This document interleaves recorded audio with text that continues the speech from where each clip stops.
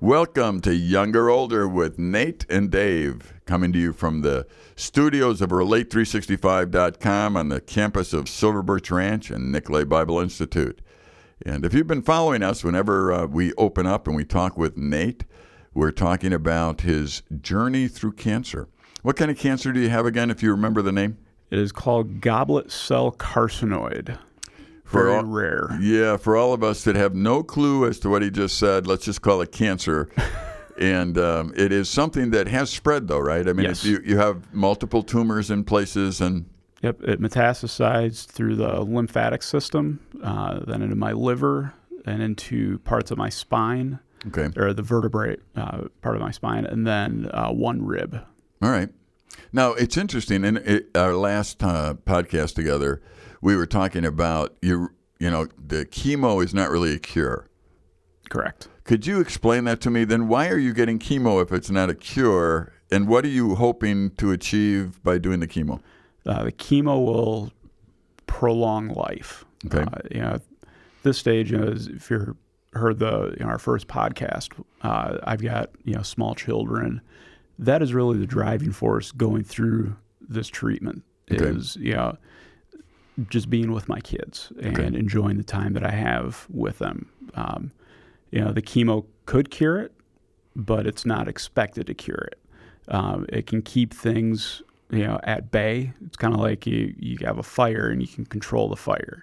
Okay. And that's kind of what the chemo is doing. You can control it so that it doesn't get out of control. So the possibility of you having the cancer for the rest of your life is really real. Mm-hmm. Correct. But it could be controlled so that you can live a somewhat normal life. Yeah.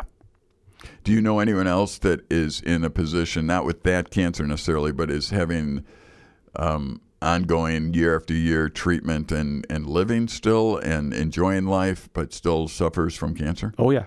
A friend of ours Yep. is in the same boat.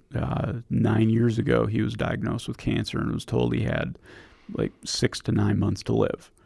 And here it is 9 years later, and he's still kicking around. Okay. And he's another great person to talk to that has cancer. He'll actually tell you cancer was the best thing that ever happened to him because it really changed his perspective on life. Yes. And where value is. He's a very generous man, isn't he? Absolutely. I remember he's a mechanic and you're a mechanic, and that's you're kind of tied together at the first. But I can remember a couple times that I was having trouble with a vehicle, and he actually came over here and picked it up, took it home, fixed it, and delivered it as a gift. Just did it for me. Mm-hmm. And I thought, what'd you do that for? Well, because he wanted to. He wanted to take care of me, and I just thought that's very cool. We can see Christ in so many people's lives if they just live in a way that would demonstrate who Christ is in their everyday life. Mm-hmm. Whether they be going for chemo or whether they be a mechanic or whether they work at Walmart, it doesn't matter. All the jobs that we have in life are sacred. You talked about the importance of being able to spend some time with your kids. Isn't it interesting how life's perspectives change a little bit when you get something like this and you look and you begin to realize how important those relationships really are to you? Mm-hmm. And Yep. Is it weird of us to have something like this happen before we slow down enough to enjoy the relationships around us? It's strange, but God likes to work in strange ways. Yeah. It's interesting because before your cancer diagnosis, you and I have been friends, and you work here at Silver Birch Ranch with us, and I wouldn't have said, oh, yeah, you're not, you don't enjoy the relationships in your family like you should, and maybe you're doing just fine. But it's interesting to see how much more important they are when you get this diagnosis. Mm-hmm. And then how you rearrange your life for the things that are important in life. There's a passage in the Bible, in Matthew 6, and it talks about, it could be, it's in Matthew. It talks about where your treasure is, your heart is. Mm-hmm. And a lot of people have taken that passage and I think misrepresented it. They have said that where your money is, your heart is. And I think if that's the way you want to interpret that passage, then you're ignoring the contextual part of it, because it goes on and it talks about the things that are really treasures are things that you can take with you out of this life. There are things that can travel with you to the next life. It's not going to be your car. It's not going to be your house. It's not going to be anything else that you have possession-wise. The only thing that can travel with you to the next life and for eternity are people. So where should your priority be according to that passage? People. Yeah. If your treasure is in this world, if your treasure is in money, health, if your treasure is in fame, you're going to be somebody who's disappointed because that stuff doesn't deliver. But the Bible, that's just a very frank statement. Wherever your treasure is, wherever it is, that's where your heart is. So if if your treasure is money, for example, and you get cancer like you have, maybe the first thought in your life is, oh, I can't make the money I want to make. Okay, fine, you're not. I'm getting older. There'll be a time where I'm going to go, I can't make the money I used to make. Mm-hmm. That's part of life. There are seasons of life where you can go out and be very productive, and there are other seasons where you can't. But the money isn't the treasure. I just spoke of our friend who was very generous and kind to me this one moment, and that's where the treasure is. He demonstrated where his treasure was. He spent time trying to show somebody they were important to him, and he used his skill and his talents to do that. Mm-hmm. And I think he does that more in life because of the cancer that he's had. And he's found out that that's what's important. So you're on this journey now. You're on a journey that is, I want to say unique, but everybody's journey is unique. So I don't think that's a big deal in and of itself. Mm-hmm. We've talked, I have narcolepsy, I have other things. You have cancer. Okay, different. Mine isn't terminal unless I fall asleep while I'm driving. Yours is not really terminal at this point. It is, but all of our lives are terminal. So I'm not sure what that word means. We still don't know what's going to happen to you 5 months, 5 years, 50 years from now. Mm-hmm. So we're in the same boat that way. So what is it that you see God using this cancer to do in you? If you could just make a list of, here's things that are going on right now in my head that because of the cancer and the treatment and the change in job, here's the things that I'm thinking about now on a regular basis that maybe I would just think about before, but not as deep. If I caught you off guard, we can go somewhere else. But it's I find the more time I spend with my kids is very valuable. I always valued spending time with my kids, but there's that unknown of, I could die in 6 months, right, 2 years, 3 years, and I want.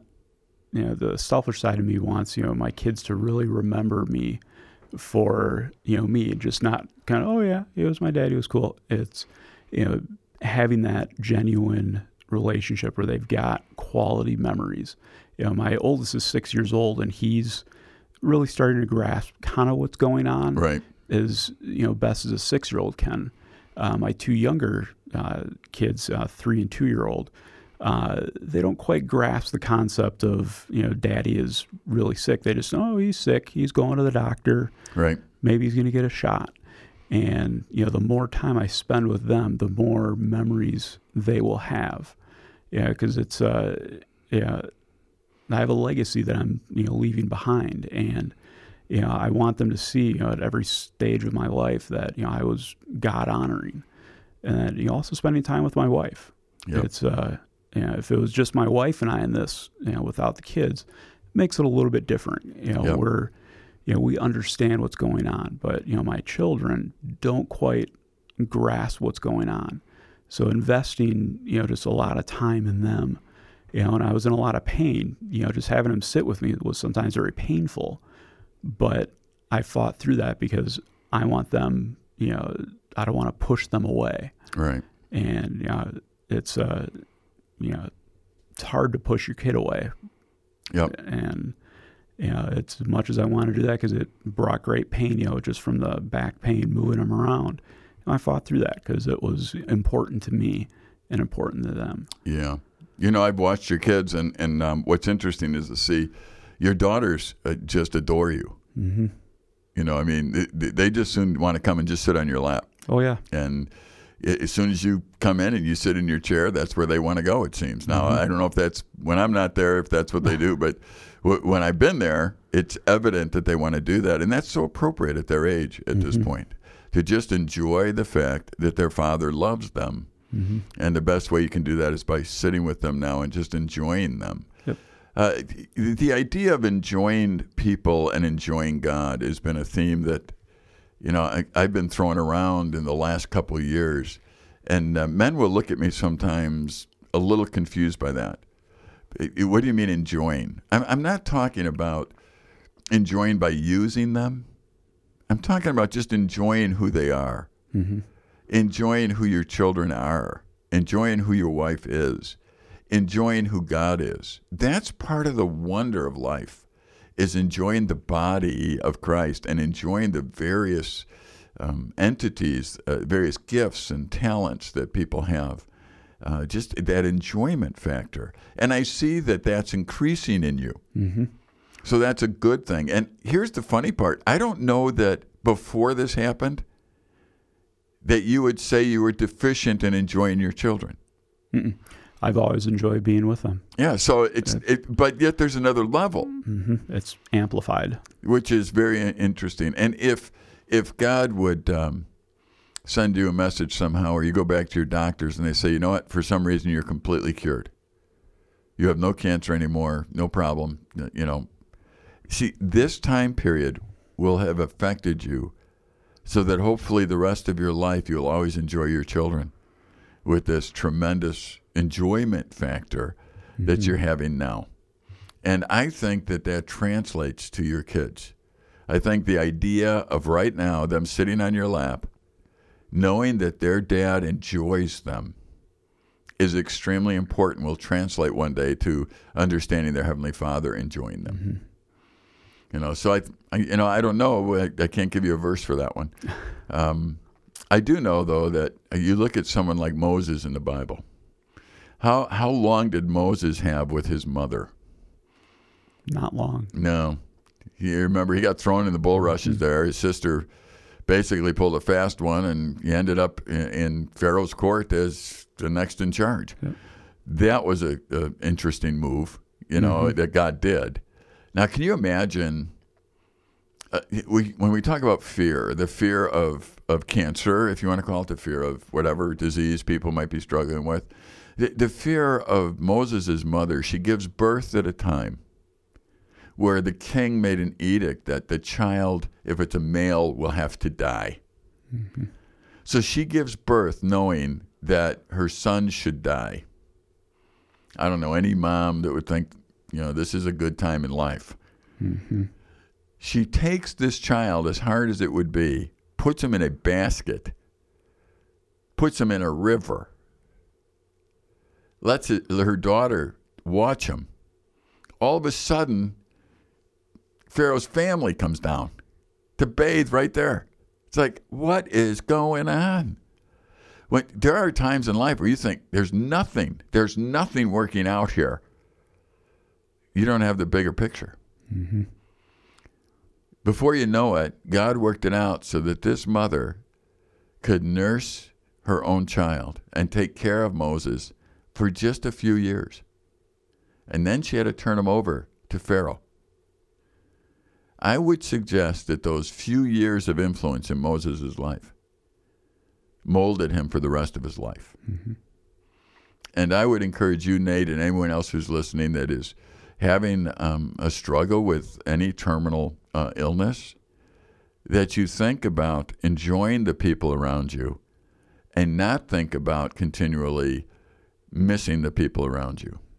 Because I'm not 100% sure, Nate, when the day comes, again, 5 years, 5 months, 50 years, the day comes when God takes you home. I'm not sure that you're not going to be able to keep up with what's going on anyway. Mm-hmm. And I'm not sure that, in fact, I am sure that your Heavenly Father is more concerned about your children and your wife than you will ever be. And He already has a plan to care for them. And your job right now in life is to enjoy God and to enjoy them, Mm-hmm. and not to make sure that you're manipulating or changing any systems or making sure things are right. You can't make sure things are right. You don't even know what to prepare for. Mm-mm. Yeah, it's a difficult process to go through, because it's there's the world. We live in a world where you have to have different things in place, like power of attorney, all the legal stuff, and stuff that most 36-year-olds, it's kind of on their brain if they're planning, Right. but it's not right in front of them. Well, that's all right in front of my face. Where you have to prepare for certain things, just in case I do pass away. Sure. Because I'm obligated, as a husband and a father, to make sure that some of those things are taken care of, because it makes it a whole lot easier, in the mourning process. Having life insurance in place, having, Right. You name it, kind of in place, getting bills situated to where it's in, both of our names, Right. as opposed to one, so that, in the event of my passing, my wife doesn't have to worry about a whole lot of trying to scramble around, get this stuff situated. Yeah. You know what we found accidentally, that on ownership papers, we list ourselves as Dave or, Yep. not Dave and. Yep. And that way, either one of us, if something happens to one of the others, either one of us. So if somebody is in a situation like you are, even if they're not, see, if it's fun, I was going to say the funny thing, but there's nothing really funny about it. But the funny thing is, all of us are terminal. Mm-hmm. I mean, you just happen to have cancer that could very well take your life, but you could be driving home and get hit by a bus. I mean, Mm-hmm. we think, that cancer will one day take you. And I think there's reasonable reason to believe that. Mm-hmm. However, I'm not sure if you ever knew the lady that was my dad's secretary and bookkeeper up here before your time, actually. Yeah, I know the name. Yeah. She had all kinds of issues that were going on. She had hepatitis C before the cure was out. She had, all kinds of things. And she had this desire that if she ever would die, that she would die sitting on her living room sofa. And she didn't want to be a burden to anybody and, whatever. And one day I get a call that she died. And I thought, where was she? Sitting on her living room sofa. Yeah, her dog was by her side. And she was a single lady, and those were the things that she asked God to help her do. She just didn't want to go to a nursing home. She didn't want to do some things that, others. And again, we don't always get what we want, but I found it interesting. She died on the couch. But here's what she died from. She didn't die from anything I knew about. She died from throat cancer. And I'm thinking, wait. She had throat cancer?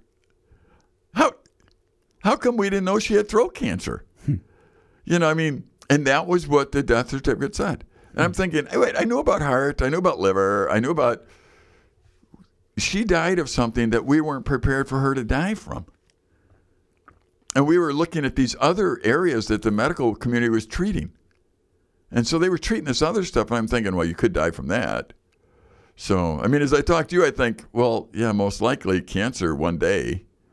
But it could be something else. But it could be, a bad nacho chip. It could be something else that you look at and go, how'd that happen? Because we're all terminal. So if we're all terminal, what is it that we need to think about as far as adjusting our lives while we're here?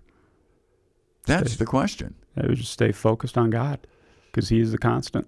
That's Everything right. else around us is temporary, will fail, but God's that constant. And it's the constant that you need in your life, because I just described why people get depressed and angry and anxious, because nobody knows the future, but God does know the future. Mm-hmm. So you can cling to it and you can understand it. There were so many people who just understood the importance of proximity. In other words, closeness to God. And, Nate, right now in your condition, right now in your wife's condition, which is being married to a guy with cancer, both of you can draw close to God. Mm-hmm. And that is the answer for long-term success. those that are listening that have never been in God's family, they've never responded to God's invitation to be in their family, they will be anxious. They will have to depend on medicine because God is not their father. Mm-hmm. The interesting thing is we can't be in God's family because of our efforts. We're in God's family because he allows us to enter his family through the death of his son. Very simply put is this: our sin has caused a debt that we can't pay. The debt is actually separation from God. Mm-hmm. Now, this whole podcast, all the time, we've been talking about the importance of proximity, being close to God. What sin does is keep us away from God. So there's no possible way to enjoy the benefits of being close to God because we're away from him. So God said, I know that, so I'm going to pay the price for the sin. The price for the sin is death. He sent Jesus. Jesus came, died, rose again. He paid the price, and he basically says, do you want to be close to me? If so, accept the payment that I made for you. Because I only accept one payment. It's kind of like if I go to, or you or I, we go to Walmart, and we have a really shiny pocket knife, and I'm in line, and I tell the guy at Walmart, you know what, I need this gallon of milk, I'll give you this pocket knife for it. He says, sorry, sir, we don't accept pocket knives for milk. I said, well, you should. It's a really good knife. It's got more value than that milk, and you should accept it. Sir, we don't. What do you accept? Money? One way or another, it has to be money. I don't care if it's credit or debit. It's money. I would look at him and go, you're so narrow-minded. I got so many things I could trade for this milk. You don't understand. I have a pile of stuff. I'm sorry, sir. Mr. Walmart says money, and he owns the business. I could get mad. I get upset, but I'm not getting milk because I'm not giving to Mr. Walmart the exchange that he demanded. What God demanded, if we are people who live in sin, and we are, is that there be a death payment for that. But because he loved us, he said, but I'll take care of it for you if you want. So it'd be like if you were behind me in line in Walmart and you said, I don't know what kind of interesting character you are, but it's $5 or $4, whatever milk is, $3. Why don't I pay for it for you? Here's the acceptable amount. Now, I could look at that and kick it away and say, no, he's got to take my knife. Or I could say, thank you, and I take the acceptable amount and I give it to the clerk. You see, that's what God did for us. Mm-hmm. And people who can't get close to God can't get close to him because they're trying to get close to him with a knife or a effort or religion or whatever they're using. And God says, no, the only thing I accept is death, and it's my son who paid for it. I tell you, I love it that way. The other illustration in the Bible that we've talked about is orphan, being an orphan. See, an orphan has nothing to offer, nothing. You look at an orphan, and all they have is this need. Mm-hmm. And if you're trying to adopt them, you're the ones who have the resource. And you use your resource for that orphan. When God looks at me or you or those that are listening, he looks at us and says, orphan, you have a need. I can supply the need, but you need to accept it. So those who are listening, they're saying, you know what, I'm so scared. I'm so scared of, the circumstances. I'm scared of the cancer. I'm scared of the whatever disease you might have, or I'm scared of being poor. The first step is you need to be able to draw close to God. When you hear Nate talk right now, you're hearing a man who is publicly talking about how important it is to draw close to God. But if you're not in his family, you can't do that. I would invite you, if you could get a Bible, to go to John chapter 3. There's a New Testament section of the Bible, and it's Matthew, Mark, Luke, John. It'll be the fourth book. And there's this religious guy, Nicodemus, that comes to him. And Nicodemus comes and he says, what do I need to do basically to get into heaven? And God says, you need to be born again. And that's where that phrase came from. And a little later in the chapter is a verse that many people understand. It's John 3:16, where it says, for God so loved the world that he gave his only begotten son, that whoever believes in him will not perish but have everlasting life. It's God coming to us saying, look, it's really not about you and your efforts. It's really about me and my provision. You need to trust it and take it. And if you do, you can be in my family. Mm-hmm. And it correct me if I'm wrong, Nate, but that's why you have hope. Exactly. There's always a struggle. It's Satan loves to come and mess things up and make things difficult. But, ultimately that hope is put in Christ. When when the going gets tough, you really have to work on focusing on God, because it's very easy to get distracted by, the pain, the fear, of all the unknowns. Yep. But when you start focusing on the known, which is God's love and, the provisions He's provided, that's where that comfort comes. Yeah. It's like if your kids were in Walmart demanding and screaming that you give them a certain toy or you don't love them, you just kind of look at them and smile. Mm-hmm. Because you know that that's a lie. I think people come to God and they say, God, if you love me, I won't have cancer. If you love me, I can walk and I won't be crippled. If you love me, I think God must just smile at times and go, I do love you. And you have that. Mm-hmm. The key isn't getting away from that. It's drawing to me. Well, some people don't understand what love actually is. Love is wanting what's best for the other person. And sometimes what's best for the other person might not look what we would call good. Right. It's, I can kind of agree with, our friend, saying that, cancer is probably one of the best things that happened. It's, I've learned a lot from it, and it's incredible, because God has really changed me and has used me in ways that, I would have never imagined. Yep. Well, your disease, Nate, will make you into a better man, or it'll make you into an absolute pill. One of the two.